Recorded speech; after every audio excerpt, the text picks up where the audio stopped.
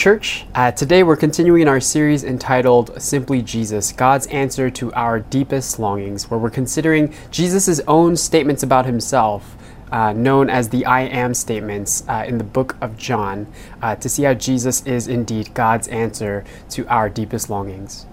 Now, last week, Devlin preached on from John chapter 10, where Jesus says, I am the door for the sheep. And today we're covering a text and an image that's kind of intertwined with that passage. So if you missed last week's service, I encourage you to go back and take a listen. And so this morning, we're again in John chapter 10, but looking at Jesus' claim, I am the good shepherd. And we'll consider Jesus as the good shepherd who loves the flock, as well as Jesus as the good shepherd who knows his sheep.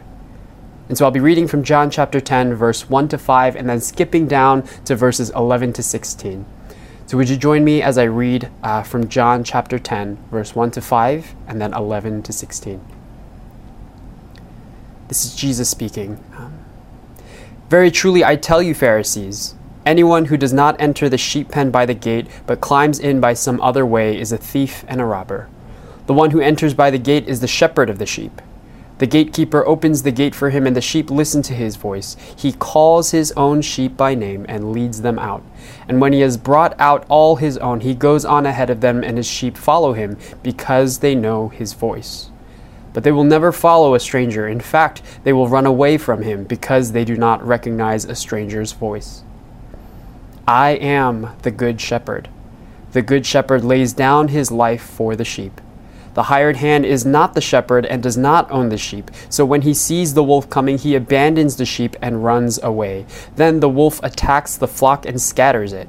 The man runs away because he is a hired hand and cares nothing for the sheep. I am the good shepherd. I know my sheep, and my sheep know me. Just as the Father knows me, and I know the Father, and I lay down my life for the sheep. I have other sheep that are not of this sheep pen. I must bring them also. They too will listen to my voice, and there shall be one flock and one shepherd. This is the word of God. Now today we're looking at this image that Jesus presents of himself, calling himself the good shepherd. And before we dive into what this means, I think there's just something we need to do to pause and consider what Jesus is saying. See, the image of Jesus as shepherd may seem like a really soft one from the pictures that we have and paintings of fields and pastures, and Jesus standing there patiently holding the sheep with sheep around him that look all soft and cute and cuddly. But there are two things that I think we really need to stop to understand. And the first is that shepherding is hard. And I don't know about you, but being born and raised in New York City in this area, I've never really worked with animals, let alone sheep or goats, right? And then pull back the years to when Jesus was talking about a shepherd laying his life down, which sounds really incredible, really noble, really virtuous. But really what it means is that there's danger. And the shepherd's bare hands, the shepherd's crook, the shepherd's sandals, or whatever else he might use for self-defense has not been enough to fend off whatever that danger is. And you see, it's really easy for us in the comfort of air-conditioned rooms and the safety of hopefully never having to fight a wolf to read this passage and scoff at this hired hand and their lack of commitment. And while there's a couple of verses here talking about this hired hand, I believe the point isn't to look into finding meaning in the hired hand who runs, but rather it's to point at the contrast between this hired hand and Jesus as the good shepherd, to actually magnify Jesus and his relationship with the flock. The second thing that we need to understand is this metaphor is far more than a metaphor. See, Jesus, when he talks of the shepherd laying down his life, he's going beyond the metaphor of what it means to be a shepherd and pointing to his own death. And whether it's the illustration of just the shepherd or Jesus talking of his own life, this statement that he makes isn't hyperbolic. Like, I would die for you, that's how much I love you, that's how much affection I have for you. I would go to the ends of the earth, as we might say. It's not what's going on, nor is this statement exemplary that Jesus would just die simply to show how much he loves this flock. A shepherd who would die merely to prove their devotion to caring for this flock isn't a very good shepherd. But it's more the willingness of a shepherd, their heart, their characteristic of being willing to put their life at risk for the safety of this flock that we look at. And so Jesus too points to his actual death, not a hyperbolic statement, and he points to his actual death, a death with reason and purpose.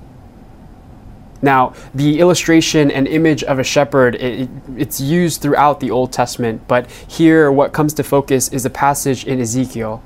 And actually, God here in Ezekiel 34, he's addressing the leaders of his people.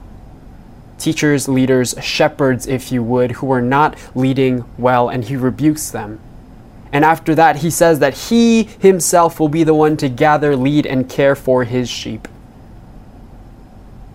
Later in that chapter, in Ezekiel 34, verse 23 to 25, God says this, I will place over them, his people, one shepherd, my servant David, and he will tend to them. And be their shepherd. I, the Lord, will be their God, and my servant David will be prince among them. I, the Lord, have spoken. And this reference to this servant David points to a promise that God made to King David, that his line would reign forever, that his kingship would be eternal. And Jesus' claim saying that he is the good shepherd is to actually say that he is the one promised and sent by God. He is the one who will reign forever. He is the one who will lay his life down to pay the price for sin. And this message, this claim, this bold declaration of Christ was clear to the Pharisees. The Pharisees accuse him of blasphemy, not lunacy, right? For saying he's going to lay his life down and he chooses to do that. They accuse him of blasphemy. After this passage, they come to him and demand that he speak frankly and clearly to say, hey, are you claiming to be this Messiah? They knew that this metaphor wasn't just to illustrate a point, but it was a claim on a promise. Now, this claim and promise exists for us today, and it shows us God's love, Jesus' love as the Good Shepherd. The NLT translates this verse so well. I think it does such a good job. But it's a verse that if you've grown up in church, you would probably be familiar with, and it's John 3:16. For this is how God loved the world. He gave his one and only Son, so that everyone who believes in him will not perish, but have eternal life. And this is the basis of our faith. Christianity is rooted in who Jesus is and what he has done, who he is as our good shepherd. Our faith isn't based on sterile rules, rituals, or morals, but in the person of Christ, our good shepherd, the one promised and sent by God. And he willingly lays his life down to pay the price of sin. But you see, Jesus is not just the good shepherd who loves the flock. He's also the good shepherd who knows his sheep. Now, in those days, shepherds used to graze their flocks in groups, and so you'd have multiple flocks with multiple shepherds kind of all in the same large area. And now these shepherds would have their own calls, their own signals to gather the sheep of their flock. And the sheep would learn this signal, would learn to recognize the call of their shepherd. But here Jesus goes on to say he even knows his sheep by name, that they know his voice. In verse 14, he says, I know my sheep, and my sheep know me, just as the Father knows me, and I know the Father. And this knowledge, this knowing, and this relationship is analogous. The relationship Jesus has with his sheep is analogous to the relationship between Jesus and God, the Son and the Father. And this is what John says about that relationship, the one between God and Jesus, referring to Jesus as the Word become flesh. John chapter 1 verse 1 says this, in the beginning was the Word, and the Word was with God, and the Word was God. It's the language of perfect unity, union that we can't even fully understand. John chapter 1 verse 18 reads, no one has ever seen God but the one and only Son, who is himself God and is in closest relationship with the Father. He has made him known. Jesus knows God deeply, personally. And that kind of relationship is mirrored in his relationship with us. In short, Jesus truly knows his sheep, and he loves them. And that's a big deal. See, in our final verse of this passage today, Jesus says that he has sheep who are not of this sheep pen. He's talking about Gentiles, non-Jews, basically people who are not a part of this ethnic group of God's chosen people who would come to believe him. And not only does he say that he's come to love them, he says that with no asterisk, no condition, that they are also his sheep. That there shall be one flock and one shepherd. And Jesus came not just for the Israelites, but for all. That truly this invitation and promise of Christ is for everyone who believes in him. Now what's more is Jesus lived out this compassion and this invitation of love in his life. Not just engaging Gentiles, but showing compassion to those who were left vulnerable and even actively marginalized and rejected by the society. The sick, the disabled, the poor, the widows and orphans, the women in general, Jewish tax collectors who were ostracized as traitors to their own people. Jesus truly knew each person, and he loved them. Despite their backgrounds, despite the decisions they had made, despite the circumstances they found themselves in and the stigma that came with whatever that was, Jesus knew each person, and he loved them. And you see, it's a longing that we all have. We all have this desire to be truly known, truly seen for who we are, both the good and the ugly, for when we succeed and accomplish, but also when we fail and when we have our insecurities. We have this desire to not only be truly known, but to be truly accepted, not rejected or passed over or merely tolerated in the eyes of others. And you see, we can grow so lonely when this desire and longing is left unmet, even if we're celebrated and surrounded by many. We can grow frustrated, resentful, hurt, and even scarred to the core of who we are when we can't experience this kind of intimacy with the closest and most precious people in our lives. It's really those close people that we really hope would understand us. It's those people who can hurt us the most easiest and fastest, because we hope and long that they would truly know us, truly see us, and accept us. And to this deep desire, yes, Jesus is our first answer. Indeed, we believe that Christ fills this longing in ways that no one else can, because he knows us more deeply than we can know ourselves and loves us in ways to match.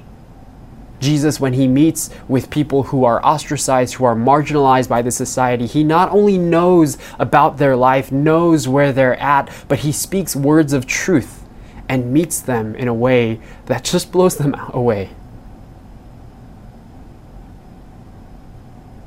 See, I believe Jesus is indeed our first answer.